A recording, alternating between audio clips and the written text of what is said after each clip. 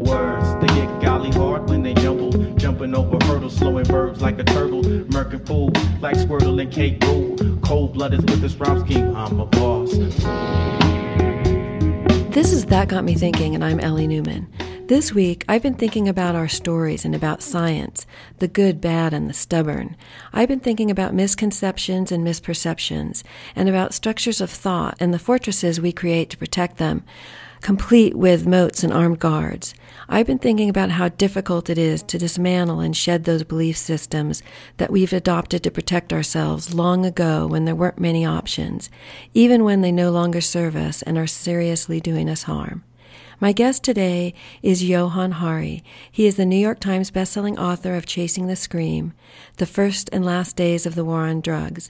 His most recent book is Lost Connections, Uncovering the Real Causes of Depression and the Unexpected Solutions. Welcome, Johann, and thank you so much for joining us today. I'm really glad to be with you, Ellie. Thanks very much. So, first off, I just want to say, and I don't think I've ever said this in an interview, and especially not at the beginning, but I just love and loved your book. And I just want to say kudos and congratulations and give you a big applaud. Oh, thank you very much. I hope every interview I do starts like this. And I want to also, with our conversation, we're going to go a lot of places and we're going to go deep, but I want to start with your motivation for, it was funny because you talk about one of the doctors, you call him Sherlock Holmes, and I was like, oh, no, Johann, you're the Sherlock Holmes here. So with Chasing the Scream, you set out to help the people in your lives who are suffering from addiction. And it seemed like in Lost Connections, you went one step deeper. Like this search was a little bit even more intimate, and it was to help yourself with an area in your life that you had been suffering with. Yeah, that's a good way of putting it. There were these two mysteries that were really hanging over me, and I wanted to find the answer to, but I was also afraid to look into, frankly. And I put it off for a long time, and I ended up going on this 3-year journey for this book. So the first mystery was, why was I still depressed? You know, I'd gone to the doctor when I was a teenager, and I'd explained that I had this feeling like pain was leaking out of me. And my doctor told me a story that lots of people were being told in the 90s, and people are still being told now, which is, you're depressed, and you're depressed for a straightforward reason, that there's this chemical called serotonin that some people it makes people feel good, and some people are naturally lacking it. You're clearly one of them. And so we're going to give you this drug that's going to boost your serotonin levels and you're going to feel better. And I was thrilled to be told this, to be given a story for my distress. I started taking the drug and I did feel significantly better for a couple of months. Then I went back to my doctor and explained that I was really feeling this pain leaking back through again. And he said, well, clearly we didn't give you a big enough dose. So he gave me a higher dose. Again, I felt a brief period of relief. Then the pain came back and I was in this pattern where I was given a higher and higher dose until eventually I was taking the maximum dose, which I did for virtually all of my adult life until I was in my early 30s. So I didn't understand why at the end of that I was still depressed, since I was doing everything I was told to do. The second mystery was an even bigger one, which is, why were there so many other people like me? When I was a kid, we'd had some people in my family who'd taken, psychiatric meds. And at the time, I'd known my family was very unusual. I would stay with other kids. I wouldn't see that. And a weird thing happened as I got older, which is the whole of Western civilization caught up with my family, right? Now, 1 in 5 Americans is taking a psychiatric drug at any given time. 1 in 3 middle-aged women is taking an antidepressant at any given time. We're now so awash in these drugs that even if you're one of the listeners who isn't taking one of these drugs, you are ingesting them because when they test the water supply, they find trace elements because so many of us are taking them and urinating them out. We are literally awash in these drugs.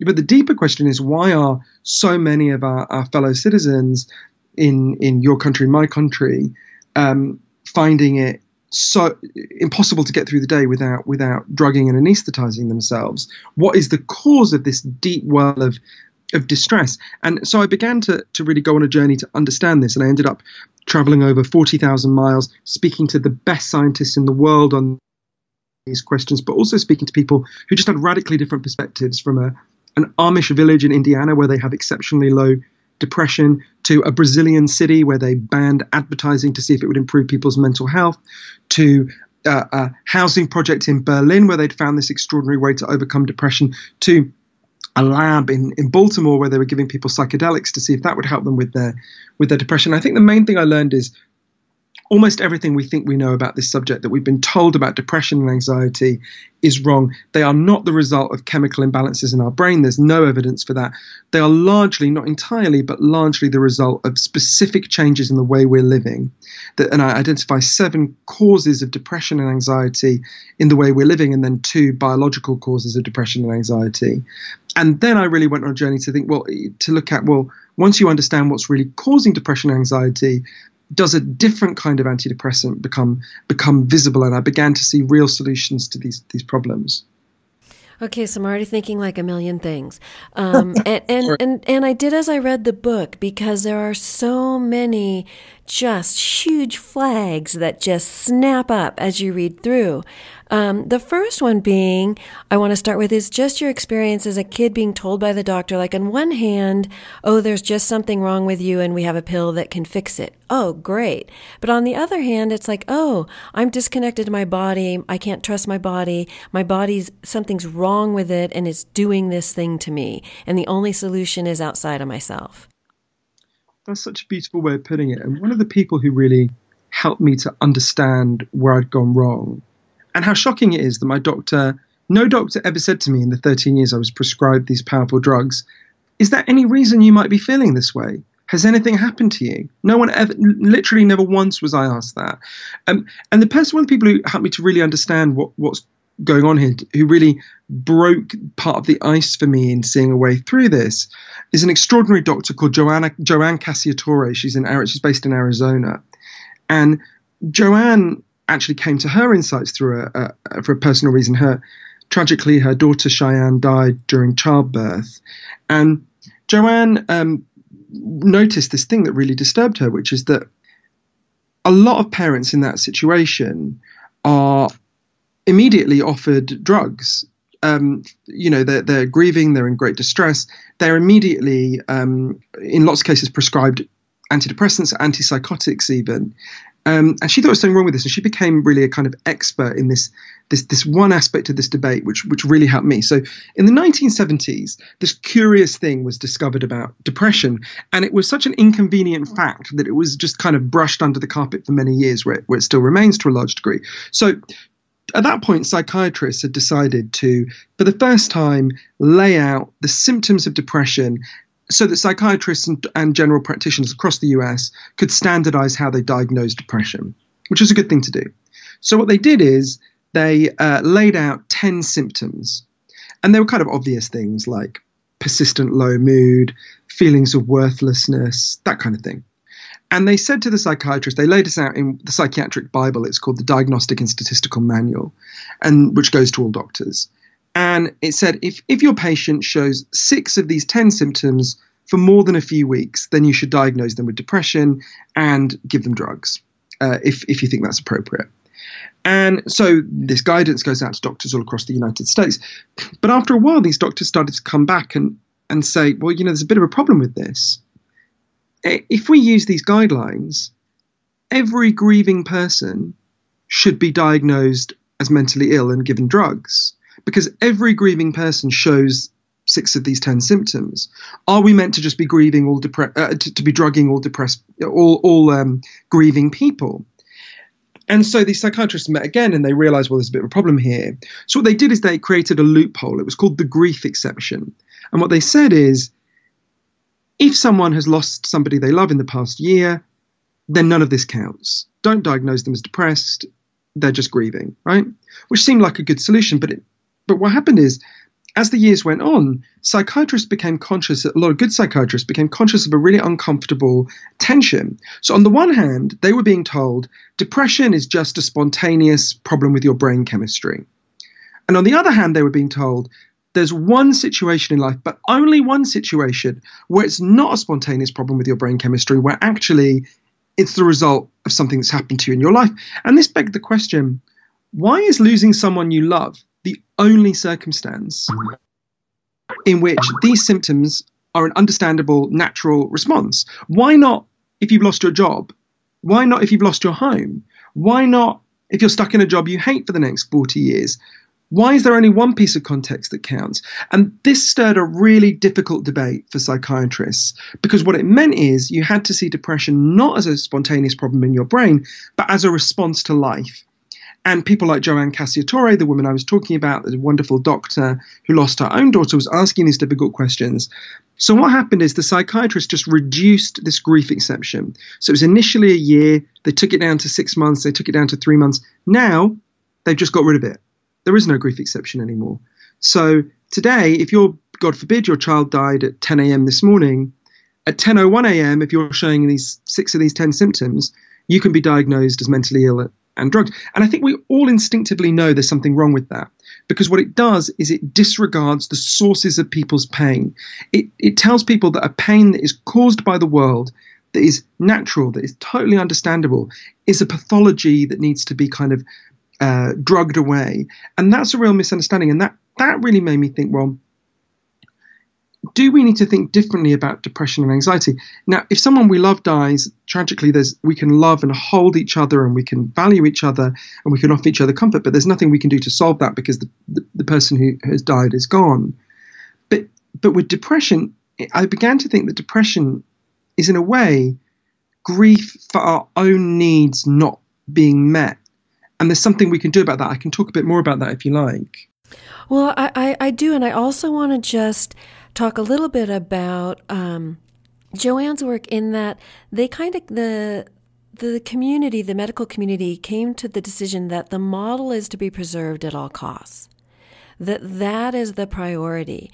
And that's where, like, the UGG factor, which I'm just like, throughout your book, because there are so many moments where that is where the decision ends, is that preservation of the model. And you even had that a little bit with your experience. You talk about at the beginning of the book and your journey about really wanting to hold on to your story and sort of getting angry at some of these doctors and some of the evidence that they provided that maybe your story that you had been relying on wasn't correct. And so that's a real phenomenon, and it's reflected back to us, and we reflect it back out there. And so maybe we could talk a little bit about how that was happening in the world of antidepressants, in that, and this is, again, it's one of those facts, because two things happen here, I think, throughout the story, is there's these moments where you think, oh, that can't be true, right? Because it is in too much opposition to our other beliefs, or it makes us have to dismantle all the entire structure of how we think about things. So we want to just disregard it, even though it is blatantly true. And then this other factor where, well, it's too inconvenient. So even if we believe it, as they did with the DSM and the grief exception, it was too inconvenient. And so let's talk a little bit about the medical industry and the fact that this, you had your story, you were being told this story, you kind of liked this story, it made sense, it was guiding you through life, you kind of fought for it. And so did the medical community, even after a decade knowing that it was not true, where evidence had shown it was not true. This might sound crazy, but you mentioned that the previous book that I wrote was about the war on drugs. And I actually put off writing this book about depression to do this book about the war on drugs. And this will sound ludicrous, but I genuinely found it easier to go and sit with hitmen from the Mexican drug cartels than I did to reassess my story about my own depression. And I think that's partly because if you have felt great pain, and if you have a story about that pain, that feels like it structures the pain in some way, like it gives you some kind of a leash on which to put the pain. And if that story is threatened or taken away from you, until you have a new story, you feel extraordinarily vulnerable. It feels like you've let a beast off the leash, and it can just savage you. If you don't understand why you feel the way you feel, even a bad story is better than no story. So I think that was true for me. I think it's been true of a lot of people. I also think there were, let's be clear, huge financial interests in promoting this story that it was just a brain disease. Now, this is not to say there is no value in chemical antidepressants. There is some limited value in them, and some people who do get relief. But one of the things that most shocked me, I thought I was really weird for taking antidepressants, chemical antidepressants, and still being depressed. Actually, when I looked at the best scientific evidence, I was completely normal. Between 65 and 80% of people who take chemical antidepressants are depressed again within a year. Now, it's important to say that's not 100%. That's not nobody who's getting any help. anything that gives anybody some relief deserves to be out there and to be valued. But we can't continue with this being the one thing on the menu that everyone is offered when it doesn't work for most people and when there are actually better solutions out there. And one of the reasons it doesn't work is because it's based on the wrong story. So one of the things that really astonished me was speaking to experts on this and them explaining to me, well, as one of the leading experts in Britain, Dr. David Healy, said to me, you can't even say that the story that depression is caused by low serotonin was discredited, because in a way it was never credited. There was never a time when you would have had half of the scientists in the field believing that. It was effectively promoted by the drug company PRs to, because it's a good story, because it sells, right? And this is an enormous $10 billion industry, which was really specifically and deliberately mismarketed, and we now know that for a fact. I mean, I'll give you an example. We all know if you think about something like, when you take selfies, you take 30 selfies, you throw away the 29 where you in my case, look double-chinned, and then you keep the one and you use that for your Tinder profile or whatever. A very similar thing happened with the research into antidepressants. What happened is the drug companies would commission huge numbers of studies. They would discard all the studies that showed mixed or poor results, and they would only publish the one that looked good. So there was, for example, one study where they studied, I think it was 247 people, and they published the results for 27 of them who happened to be the 27 where it worked. So what happened is when you look at the real evidence, which was hidden from us for a very long time, but now has been got through freedom of information requests and various other things, these drugs have a limited effect, right? They don't have no value, but they have a very limited effect. And we need to think very differently about the idea of antidepressants. And one of the people who most helped me to think about it differently was this fascinating South African psychiatrist called Derek Sommerfeld. So Derek was in the early part of this century. Derek was in Cambodia when chemical antidepressants first started being marketed in Cambodia. And he was explaining to these Cambodian doctors who didn't understand what they were, what antidepressants were. And they said to him, oh, we don't need those drugs. We've actually already got antidepressants. And he said, what do you mean? And he was sure they were going to talk about, some herbal remedy or something. And they said, oh, well, we'll give you an example. They described a farmer who'd worked in the rice fields. And one day he'd stood on a landmine left by the US war, and he'd had his leg blown off. And they'd fitted him with an artificial limb. And he was back in the fields, but it's very painful to work in the fields when you've got an artificial limb. And I can imagine it was pretty traumatic because he'd been blown up there. So what happened is he would just cry all day. He was very distressed, didn't want to get out of bed. And they said to Derek, that's depression, isn't it? And he said, yeah. And they said, right, we gave him an antidepressant. And Derek said, what did you do? And they said, we went and sat with him. We listened to his problems. We realized why he was distressed. It was because he was in physical pain because he was having to work in this field where he'd been blown up. And we figured if we bought him a cow, he could become a dairy farmer, and then these causes of depression would go away.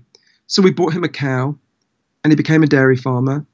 And after a few weeks, he stopped crying, and now he's fine. So you see, doctor, they said to Derek, that cow was an antidepressant.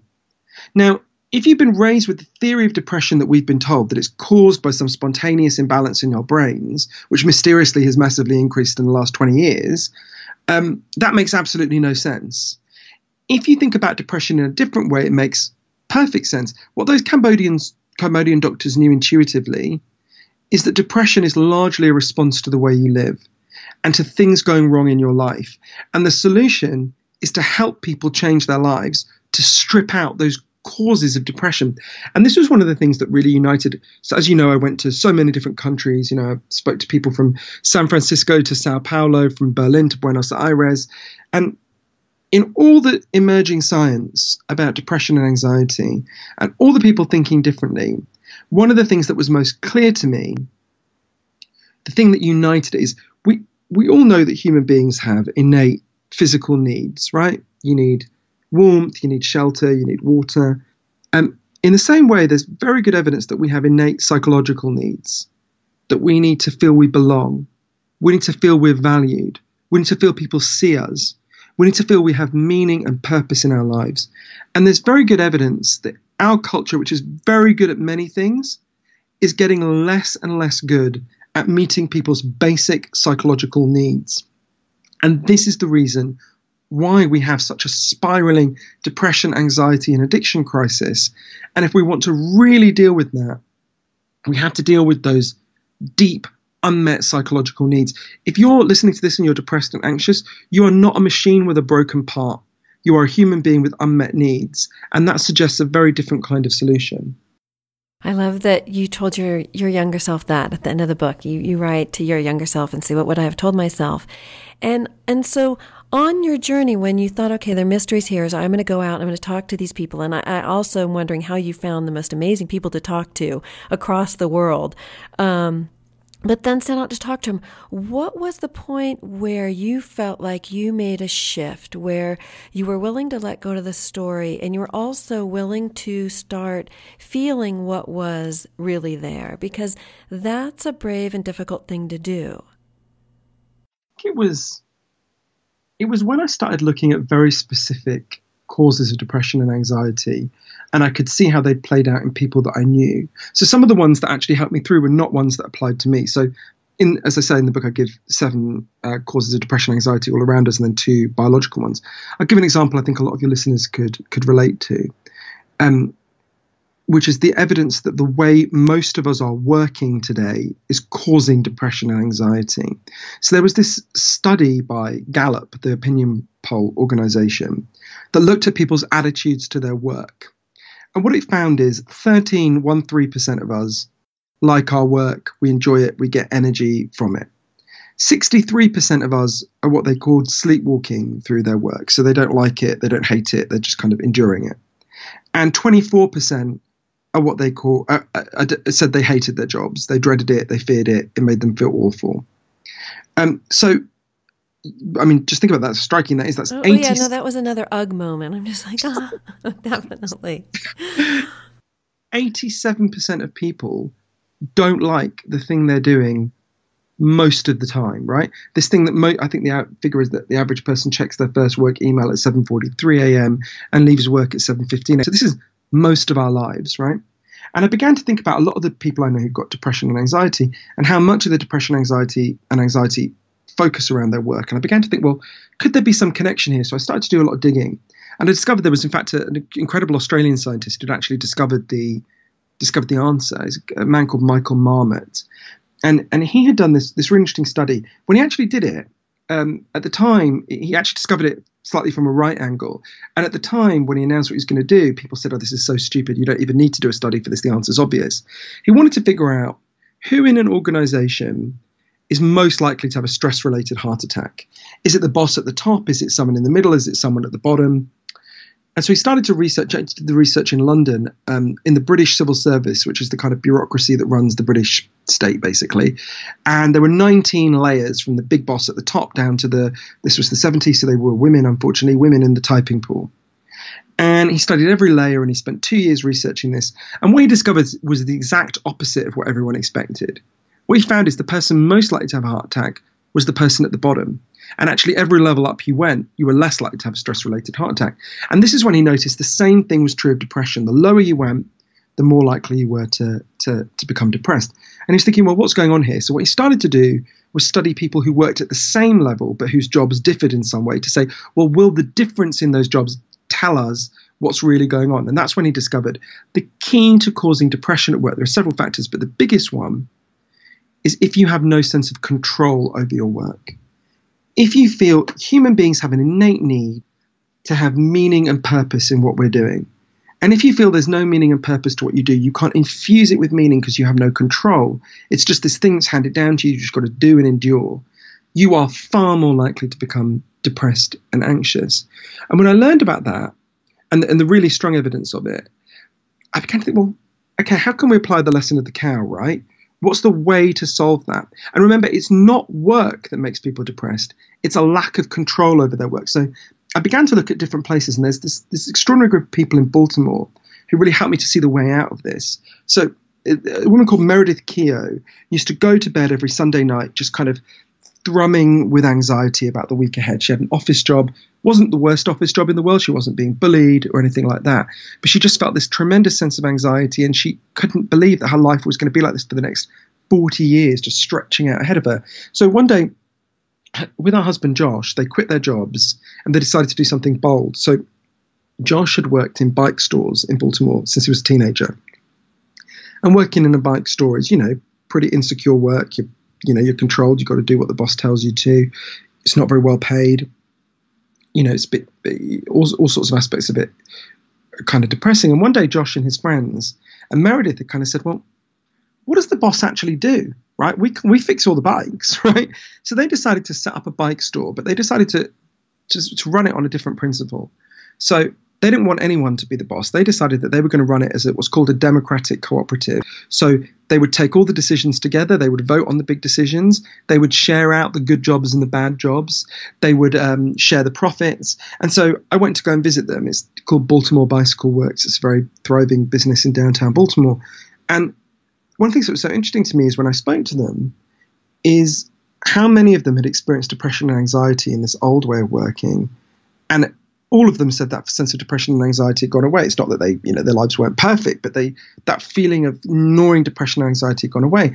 And to me, that was so important because it's not like they quit their jobs fixing bikes to go and be, surf instructors in the Florida Keys, right? They fixed bikes before, they fix bikes now. What they changed was the factors that caused depression. They gave themselves control over their work and autonomy over their work. And that meant that because it was theirs, because they controlled it, they had a sense of meaning and purpose from it. And that dealt with that deep sense of depression and anxiety. So I think it was about learning about these specific things where once you know something like that and you know the science and you see the people you love, it's hard to unsee it. It's like those, what are they called? Those pictures where you have to adjust it, magic eye pictures, where you have to adjust your vision. And once you adjust your vision, you can see, once you see the picture differently, you can't unsee it. All right. We're going to take a short break and then we're going to come back and talk about Joe because Joe, he could see the other picture and he couldn't make the leap. So maybe we can talk about that next. What was keeping Joe from leaving his job that he hated, mixing paint, and going to Florida and becoming a fisherman? This is Ellie Newman on That Got Me Thinking. I'm speaking with Johann Hari around his latest book, Lost Connections, Uncovering the Real Causes of Depression and Unexpected Solutions. This is KDPI 88.5 FM, drop-in radio, listener-supported, non-commercial community radio. We're streaming live at kdpifm.org. All right, we're back. This is Ellie Newman on That Got Me Thinking, and I'm speaking with Johann Hari. And so let's talk about Joe, because he comes in at the beginning of the book and the end of the book, and I think you've changed, and your story has changed by the time we talk about Joe again. So maybe you could just fill the audience in, and it was connected with the Gallup poll as well, and the number of people who are numbing themselves to get through the day. So Joe was someone who contacted me actually after he'd seen a TED talk I gave called "Everything You Think You Know About Addiction Is Wrong." And he was in Philly, and by coincidence, I was going to be in Philly, so I met up with him, and Joe really helped me to understand something. So Joe worked in a paint store, and his job is if you come in and you order a particular shade, he has to put the paint in a kind of shaking machine to get the consistency, to make sure the paint is consistent, doesn't have lumps in it. And his whole life is this single repetitive thing. And Joe was really depressed by the time I met him. He'd actually had a period where he was taking a lot of OxyContin to kind of numb himself, to get through the kind of what he regarded as the boredom and the pain of this. And Joe was an interesting guy because he was very ashamed to tell me about how depressed he was. Every time he told me he was, he felt bad about his job, he would stress, but there's people who don't have jobs, this is paid okay. He felt very guilty for saying this. And so, of course, I related this to all of the things I had learned about meaningless work. And, of course, it was that Joe had no control over his work and no autonomy. And he was quite articulate about that. But there was a weird thing about Joe, that Joe didn't have kids. He wasn't tied down. He was still quite young. I think when I met him, he was in his late 20s. And the thing Joe loved was fishing. I think he'd fished in, I can't remember how many. And that's huge, right? Because he knew what he loved. Like, that struck me. It wasn't like some people are maybe stuck in something and they can't or have never imagined anything better or don't believe that there could be something better. Joe had his something better. Yeah, that's a really good way of putting it. And I think, so it was very, and the thing in particular he wanted to do was actually go to a place where he had been. It was a place in Florida and he said, I could be a fishing teacher there. I could teach fishing there and I would just love it. And I would earn far less than I do now, but I would look forward every morning. And so I'm sitting there with him and I remember this so vividly. And I just said, right, Joe, go to Florida, right? You can go. He could save up a little bit of money. He could go to Florida. And I could see how his heart soared when I said that. And I could also see he wasn't going to do it. And the last time I saw him, I felt like such an idiot because he kind of walked off and I just yelled after him, go to Florida. and I kept thinking, well, why is Joe not going to go to Florida? Because there's so likely not going to go. And there's so many people I know like that who actually could make a leap that would improve their lives and for some reason don't.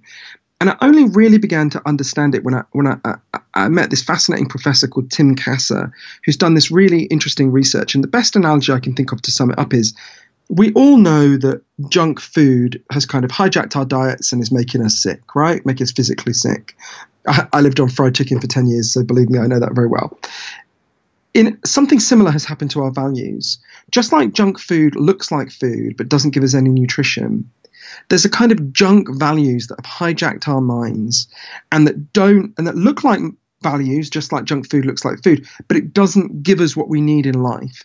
And for thousands of years, philosophers have said, if you think life is about money and status and how you look to other people, you're going to be miserable. But actually, weirdly, nobody had actually scientifically investigated it until this incredible professor I got to know, Professor Tim Kasser, who's at Illinois State University. And so about a bit more than 25 years ago now, Tim began to look at this question scientifically. So he knew that there are basically, to put it crudely, there are two kinds of motivations that human beings can have. They're called intrinsic and extrinsic value. So if you imagine you play the piano, if you play the piano because you love it, because you get a sense of joy out of it, or because you love doing it with your son or your mother, or for some reason like that, that's an intrinsic reason to do it. You're not doing it because you want to get something else out of it. You're just doing it for the thing in itself.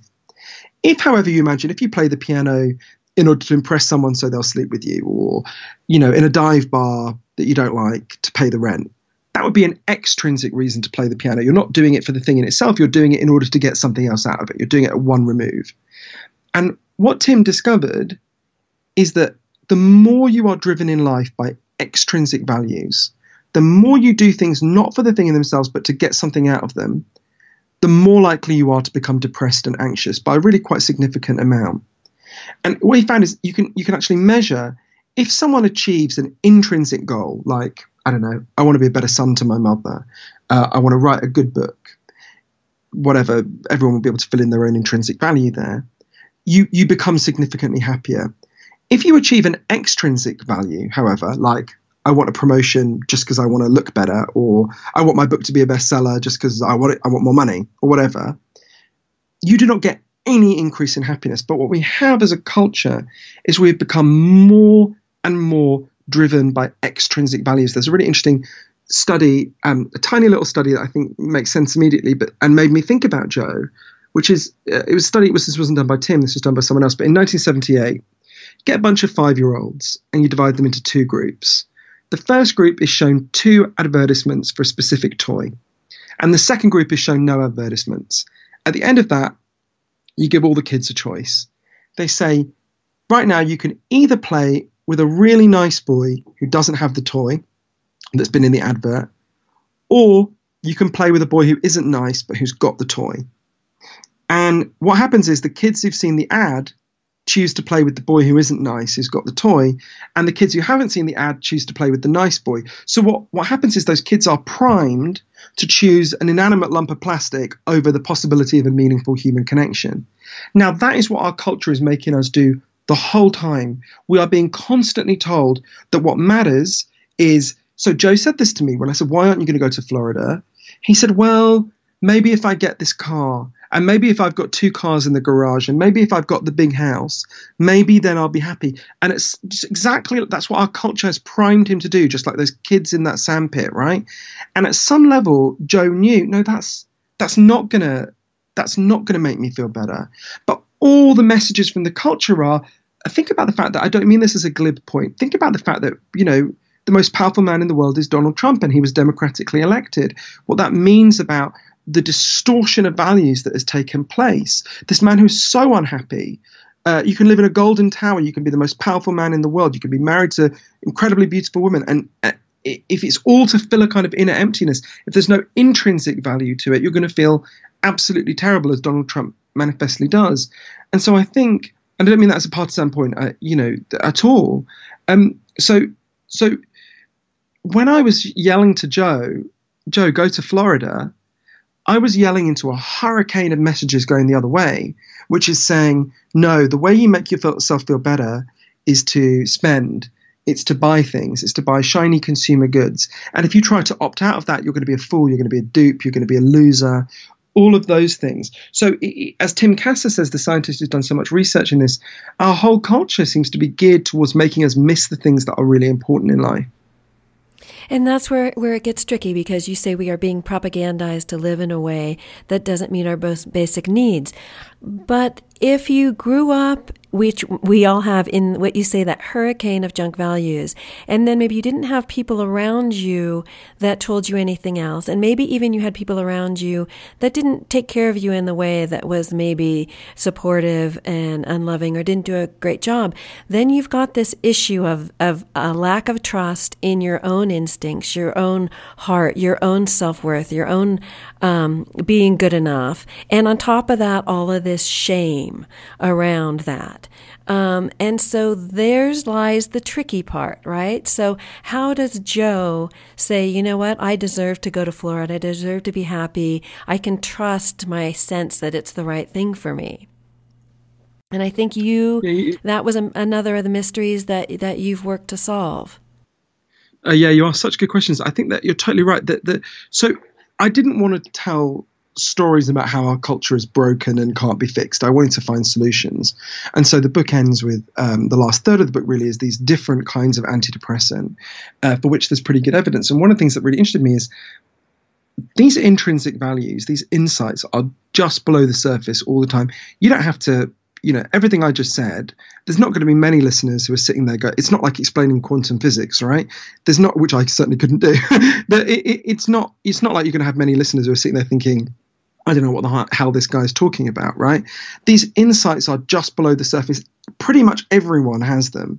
We all know at some level that you will not lie on your deathbed thinking about all the times you went shopping, right? You will lie on your deathbed thinking about moments of deep connection and meaning.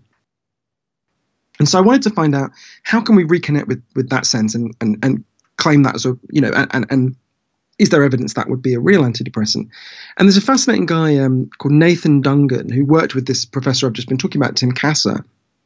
What he did is he was actually a financial advisor, and when he started doing this work, and what he found is loads of schools were just saying to him, we've got these kids, and these were not like kids in Beverly Hills, right? These are not rich kids who just would be terribly distressed if they didn't have like the latest designer, sneakers or whatever it was.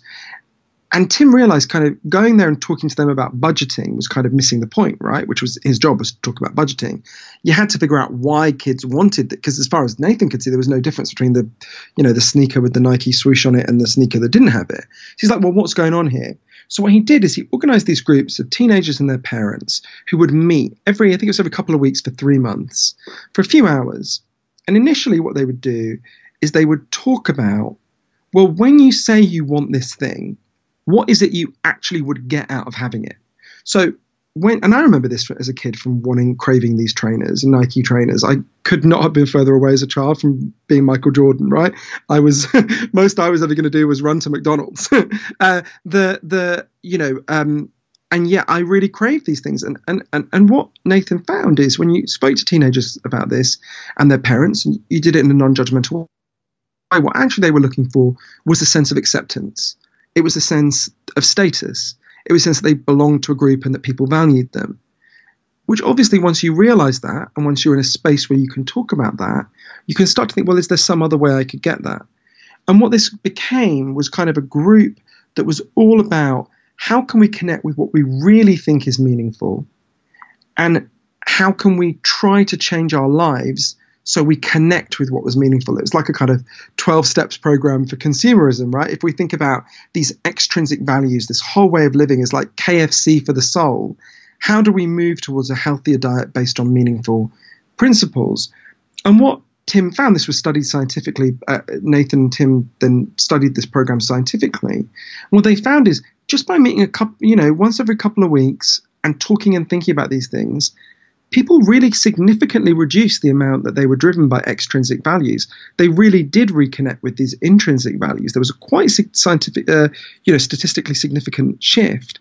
So these things are just below the surface. It's very hard to do it on your own, but it can be done as groups. And I can talk about that desire to reconnect, which is the key out of depression, to reconnect with what's meaningful, to reconnect with each other, is just below the surface. So let's give you another example of a really interesting program. Well, and before you do, Johan, I just want to set out some of the statistics that you laid out in the book about us being one of the loneliest societies that has ever been in history.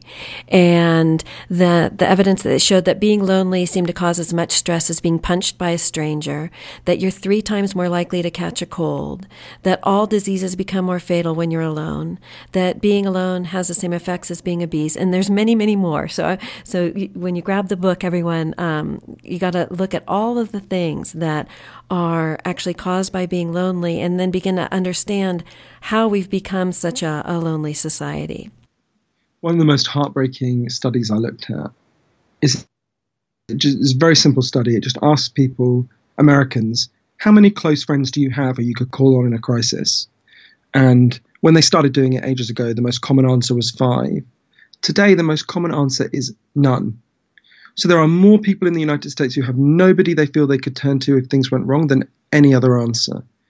And this is really contrary to human nature. The reason why you and I are having this conversation, the reason why anyone is able to listen to it, it's because our ancestors on the savannas of Africa banded together into tight hunter-gatherer tribes. If they had not done that, our species would not exist, because we were not bigger and stronger than the things we ate most of the time. What we were was better at cooperating. So every impulse we have, every evolved instinct we have, is to live in a tribe. In the circumstances where we evolved, if you were separated from the tribe, even for a short period, you would be terribly anxious and depressed for a very good reason. You were about to be eaten, right?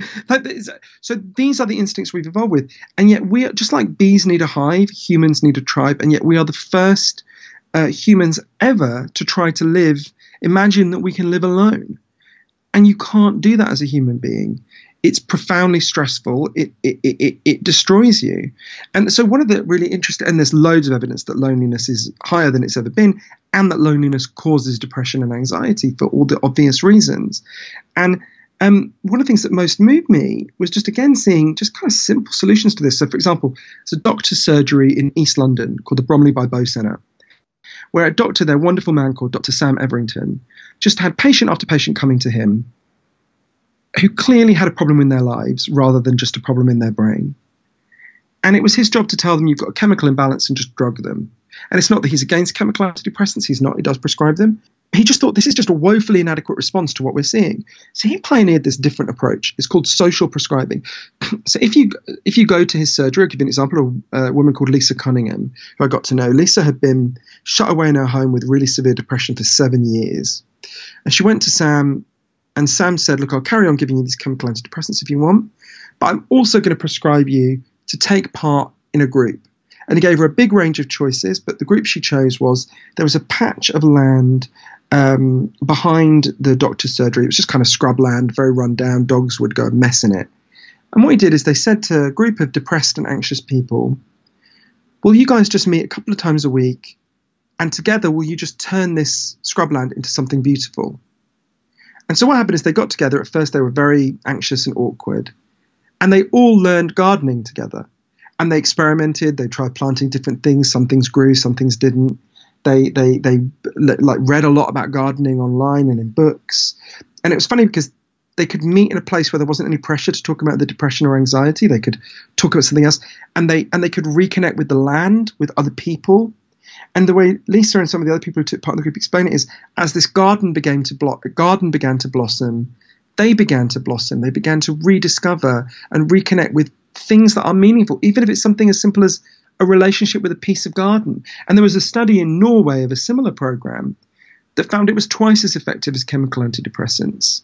You know, as Michael Marmot, who's one of the people scientists who monitored that program, said, people come to them with a problem in living, and what they offer them is a solution to the problem in their life, which is the key to dealing with depression and anxiety. But one of the tragedies of the story I was told, and so many of your listeners will have been told, that this is just a problem in your brain, is it actually cuts you off from that. It seals you away in this serotonin story where actually you think there's something really wrong with your body, which is not true. And also you think, you know, what can you do with that, right? Especially since the drugs don't work for most people.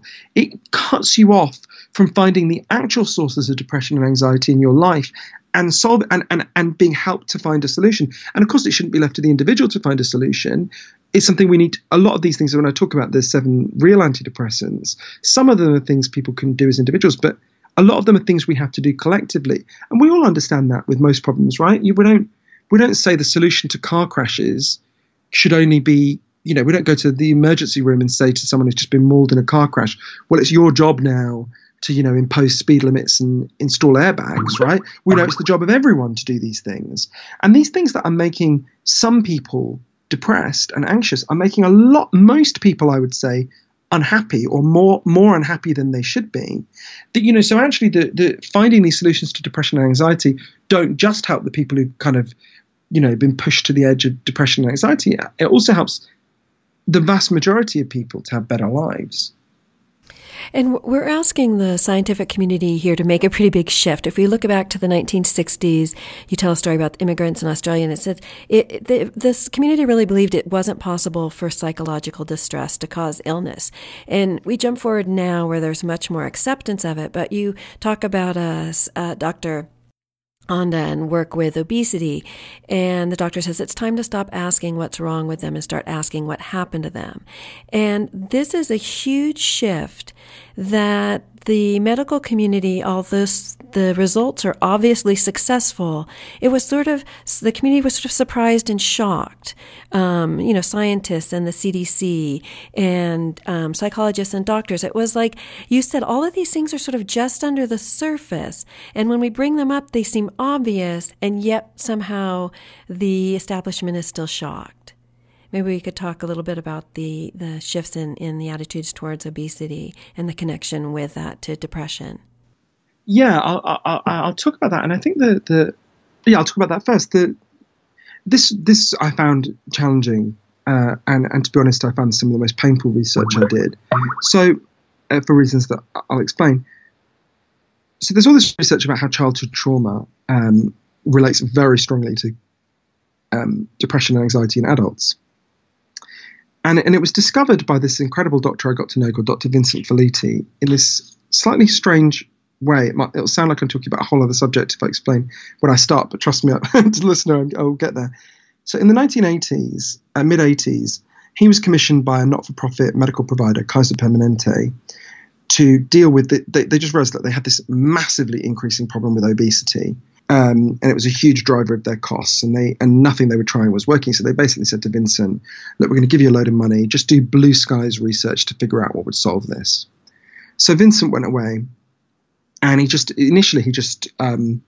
starts interviewing people who were really very severely obese. I mean, people who weighed 400 pounds and more, who'd been through every kind of problem. And one day he had this stupidly simple idea. He just said, what would happen if they just stopped eating and we just gave them nutritional support? You know, would they in fact just lose loads of weight?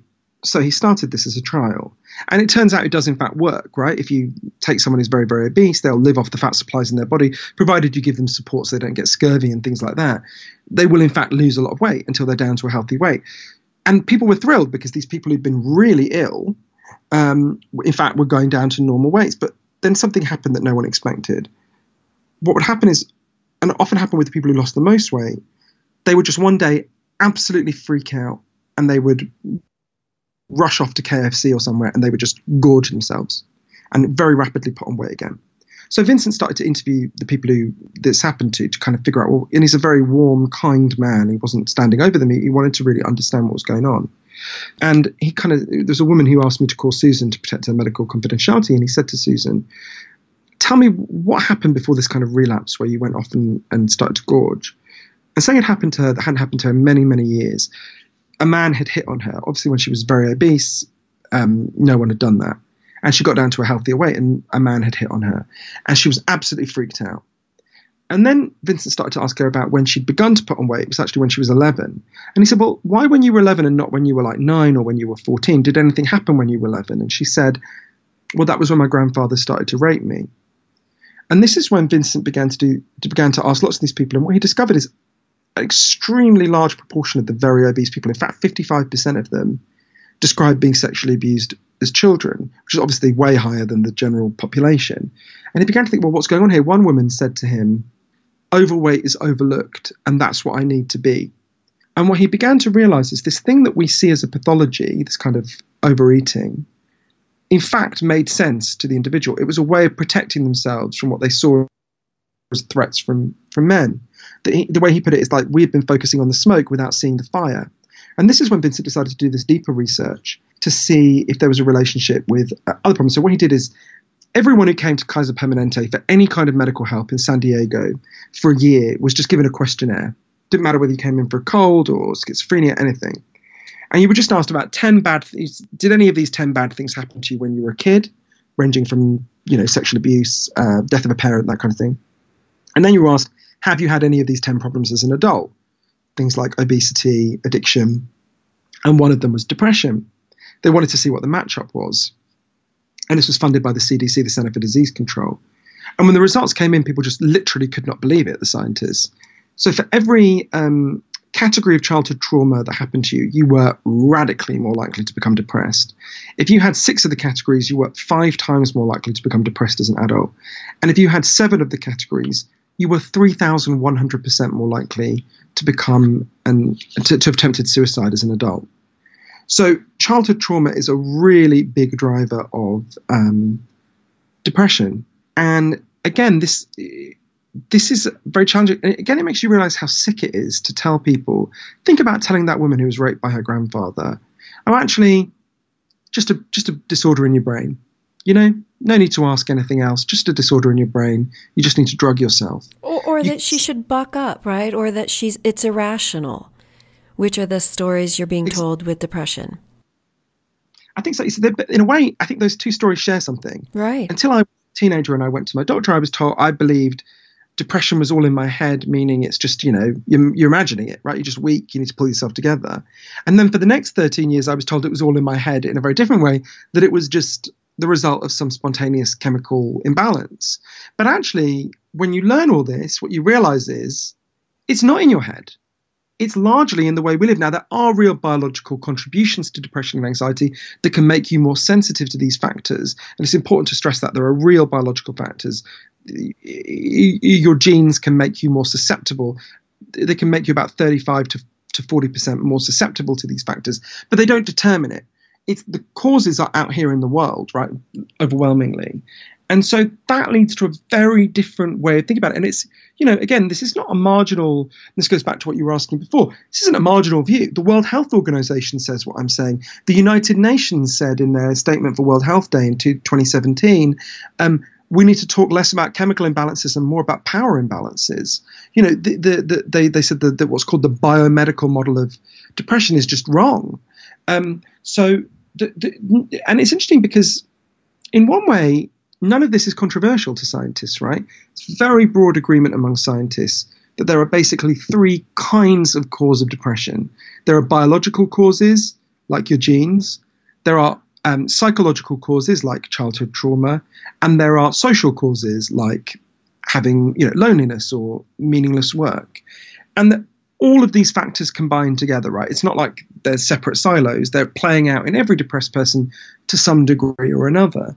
And that's not controversial. What gets lost is, I don't know anyone who went to their doctor and said they were depressed who got told what I just told you, right? No, I don't know anyone. I mean, actually, the people in that clinic in East London who are given this very different program are, but they're the only people in the world I could find who were told this. And I do think that's because I think there's several reasons. There's an enormous industry by the drug companies that fund this. So, for example, there's very good evidence that just exposure to the natural world is a massive antidepressant. There was a prison in Michigan where some of the prisoners looked out over green space and some of the prisoners looked out over concrete. The prisoners who looked out over green space when this was studied were 24% less likely to develop mental health problems. There's loads of evidence like that, but who's going to benefit? No one profits from you going for a walk in the park, right? No one makes any money out of that. So there's no attempt to promote those insights. In fact, they're kind of slightly brushed under the carpet. So I think partly it's the drug companies and the whole industry around them. But actually, to be fair, I don't think you can blame it entirely on them. I think we live in a culture, and I don't hold myself above this. I felt this way for a very long time. We live in a culture where we're made to think the solution to everything is to go shopping, and that every problem can be solved by the equivalent of swallowing a pill. And I think the kind of individualistic, materialistic culture we've created, the culture that would elect Donald Trump, is a culture, and I don't criticize, I don't judge the people who voted for Donald Trump. I don't think we should sneer at them or talk down to them. I think they're trying to live through this crisis like the rest of us. A culture like that will believe that the solution must be a pill. And when you're told, actually the solution's out here in the world, it will seem intuitively wrong because it doesn't fit with the whole way we're taught to think about the world, from the moment we're born. But I do think these insights I think the one thing you can say is people really feel how deep the crisis is. It's 1 in 5 Americans taking a psychiatric drug is an extraordinary figure, from, little boys being drugged to focus, to old people being drugged to not rebel in their disgusting retirement communities where they've been abandoned, to middle-aged women drugging themselves to deal with the pain of trying to cope with all the stress and the load they're trying to carry, to men drugging themselves because they don't feel they can talk about their feelings. I mean, you look at the sheer range of the distress, and you can see that this is a big crisis. And some of the solutions that I talk about are things we can do as individuals, and some of them require bigger changes because we've got a big problem. It seems the combination of the extrinsic and the intrinsic and the internal and the external, and that somehow we've got to come to peace with that we need this external system to start supporting us in supporting our own intrinsic sense of what's right and what's wrong. I think that's true. I don't want to sound too much like a musical number in Hair here, but the answer is we know the answers to this, right? At some intuitive level, it's precisely because we've built a system that doesn't accord with our human nature, with our innate instincts, that we're feeling so out of whack and we're feeling so strange. And in a way, that's a good thing because, and this is a very difficult thing to say about depression, and I resisted this insight for a long time, but this is not a pathology. This is a signal we need to listen to. In the same way, look, so one thing that's really, as you can tell, I'm British, although I spend a lot of my time in the US. One thing that's very shocking to British people when we come to the US is the existence of indigestion pills, which just don't exist in Europe, right? They don't exist. If you offer an indigestion pill to a French person, they'll say, right, but indigestion is a signal from your body that you need to eat more slowly, right? You don't want to get rid of that because then you'll eat too much. You'll make yourself sick, right? So it's not that indigestion is a good feeling. Indigestion is an absolutely horrible feeling, but it's a necessary feeling. And what I came to realize is that depression and anxiety are something like that. That these are signals that something's gone wrong with us, with our lives and our culture. And you don't want to, even if we could drug it away, which we can't, the drugs don't get rid of this problem for the vast majority of people. But even if we could, we'd be missing something because these are signals that can guide us. In the same way, if you look at people with leprosy, as I understand it, because people with leprosy lose sensation in their fingers and toes and so on, the reason why their fingers fall off is not because the leprosy makes your fingers fall off. It's what happens is if they put their hand on like a burning stove or something, they can't feel that their hand is on a burning stove. They can't feel their injuries. They're numb, and numbness obviously leads to far greater damage because you don't know what's gone wrong. In the same way, So the signal you feel when you put your hand on a burning stove is a necessary signal, as excruciating as it is. In the same way, depression and anxiety and the addiction crisis that's so catastrophic at the moment in the US, these are necessary signals that our lives are not going as they should. And instead of insulting that signal, think about the grieving parents who are told, your baby died yesterday, you've got a brain imbalance, here's some drugs. That is a grotesque insult to the grief they feel, because as Joanne Cassiatore told me, we grieve because we've loved. Our grief is a tribute to the person we've loved. And it's an insult to that love to say that it's a pathology that needs to be, removed. And it's an insult to what it means to be human. In the same way, it's an insult to what it means to be human. If I think about my teenage self told by my doctor, oh, you've just got a chemical imbalance, who never said, has anything happened to you? Is there any reason you might be in pain? Are there any needs in your life that aren't being met? And to be honest, I think at that time I wouldn't have had the vocabulary to talk about it. So, and I wouldn't have been able to, but we need to open up the spaces where we can have these conversations and we can find out what's really gone wrong, and not just kind of pathologize perfectly. I mean, I have yet to meet a depressed person who, if you talk to them about their life, there isn't a perfectly understandable reason why they're depressed and anxious. And so sometimes you'll get people who'll say, well, that's not right. I know this person who has a beautiful wife and they're rich and all these things, and they've got 2 cars and they're still depressed. And when I hear that, what it reminds me of is, if you read some of these early feminist texts from the 60s, very often what would happen is women would go to their doctor and they would say, doctor, there's something terribly wrong with me. They would have said their nerves at that time. That's how people talked about it. But they would have said, there's something wrong with my nerves because I've got everything a woman could want. I've got a husband who doesn't beat me. I've got a car. I've got 2 children. We've got a semi-detached house. And yet I still feel terrible. And the doctor would say, yeah, you're right. There's something wrong with your nerves. Here's some Valium. Now, if we could go back in time, what we would say to those women is, right, you've got everything you could possibly want by the standards of the culture, but the standards of the culture are just wrong. You need more than a husband who doesn't beat you and a car and a semi-detached house. You need meaning and purpose in your life. You need, you need equality. You need all these things you've been deprived of. And I think a similar thing is happening now. You may well have everything you could possibly want by the standards of our culture, but if you've been told that what you need to have a happy life is a lot of money and a beautiful wife, well, then Donald Trump would be a very happy person. And he's really not. And, and we wouldn't be having these crises. As we get richer, we would be having less depression. In fact, we've been, that's not the case, right? I mean, it's not. I don't want to act like everyone's becoming rich, because actually there has been an increase in financial insecurity for most people. So I don't want to make a simplistic link there. But we all, it's the intrinsic extrinsic again. We all want different things. We all came here to have different experiences. We might like things that other people don't like, and there's that shift, right? That instead of the outside world telling us what we need to be happy and relying on that, the shift to back inside to what is it that we desire and are drawn toward. Yeah, or we've become lost in these things, which entirely understandably. So I'll give you an example. I went to a rehab as a journalist, not as a not as a patient. I went to the first ever rehab center for internet addicts in the United States. It's a fascinating place called Restart in Washington State. And actually, I have to confess that when I arrived there, it's this clearing in the woods. I glanced at my phone and I was immediately irritated that I didn't have a cell phone signal. I got to miss the point already. Or you got the point. It was fascinating to me because the woman who runs it, a really fascinating woman called Dr. Hilary Cash. Hilary actually happened to be she happened to be a psychotherapist with an office near the Microsoft offices in the 90s. So she was at the very first wave of internet addiction.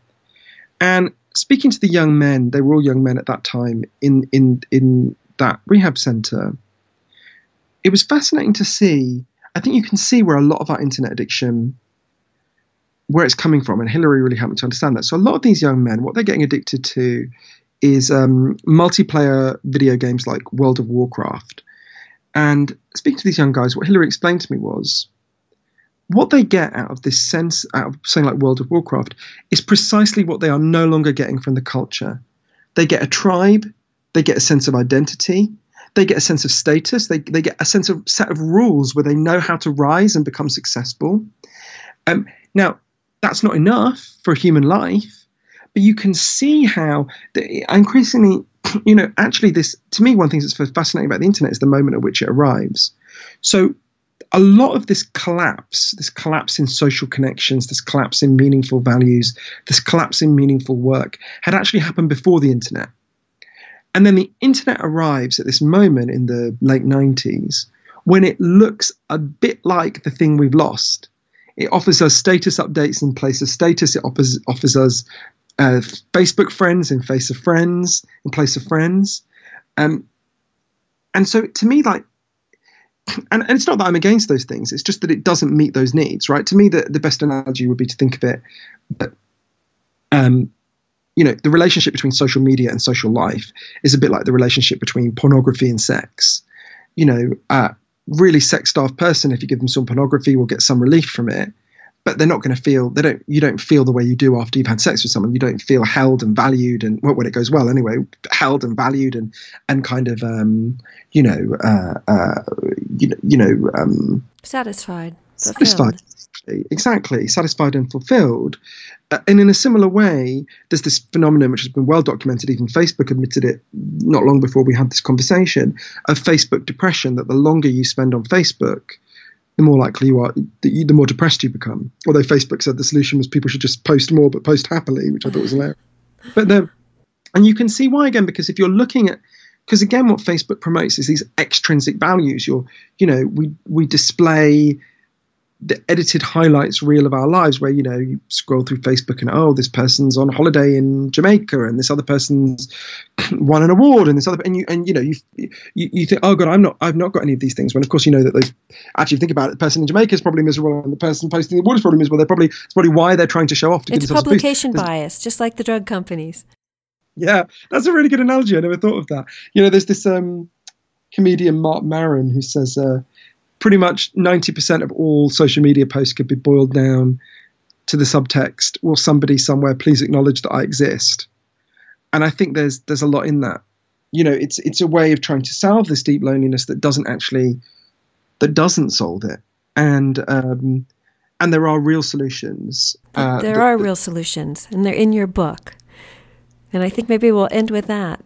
This is Ellie Newman, and I've been speaking to Johann Hari, and we've been talking about his recent book, Lost Connections, Uncovering the Real Causes of Depression and Unexpected Solutions. And they are both unearthed, the causes and the unexpected solutions, and available to everyone. And so, Johann, when does the book come out, and where will people be able to get it? It comes out, I think, on the 20th of January in the United States. It's available in all good bookstores. And people who want any more information can go to www.thelostconnections.com, where you can take a quiz to see how much you know about the root causes of depression and anxiety. You can listen to interviews with lots of the people lots of the people we've talked about. You can also get the book as an audiobook from audible.com. I had a funny experience recently where the host at the end said, will you list your Facebook? And I was like, yeah, the book's got a Facebook page. It's facebook.com/thelostconnections. And I gave my Twitter. And then she said, do you have Snapchat? And I said, I am a 38-year-old man. I will go a long way to promote my books, but no, any 38-year-old man on Snapchat, you should be very suspicious of. But yeah, so people can go there to find out more details. And I just want to say this book has been praised from everyone from Bill Maher, Elton John, scientists, authors, and rightly so. Oh, brilliant. Thanks. All right. Thanks so much. That was brilliant. I loved how much you engaged with it. And that was such smart questions. You give me lots to think about. Oh, good. Well, as did you. Happy New Year. Happy New Year to you too. Bye. Bye-bye.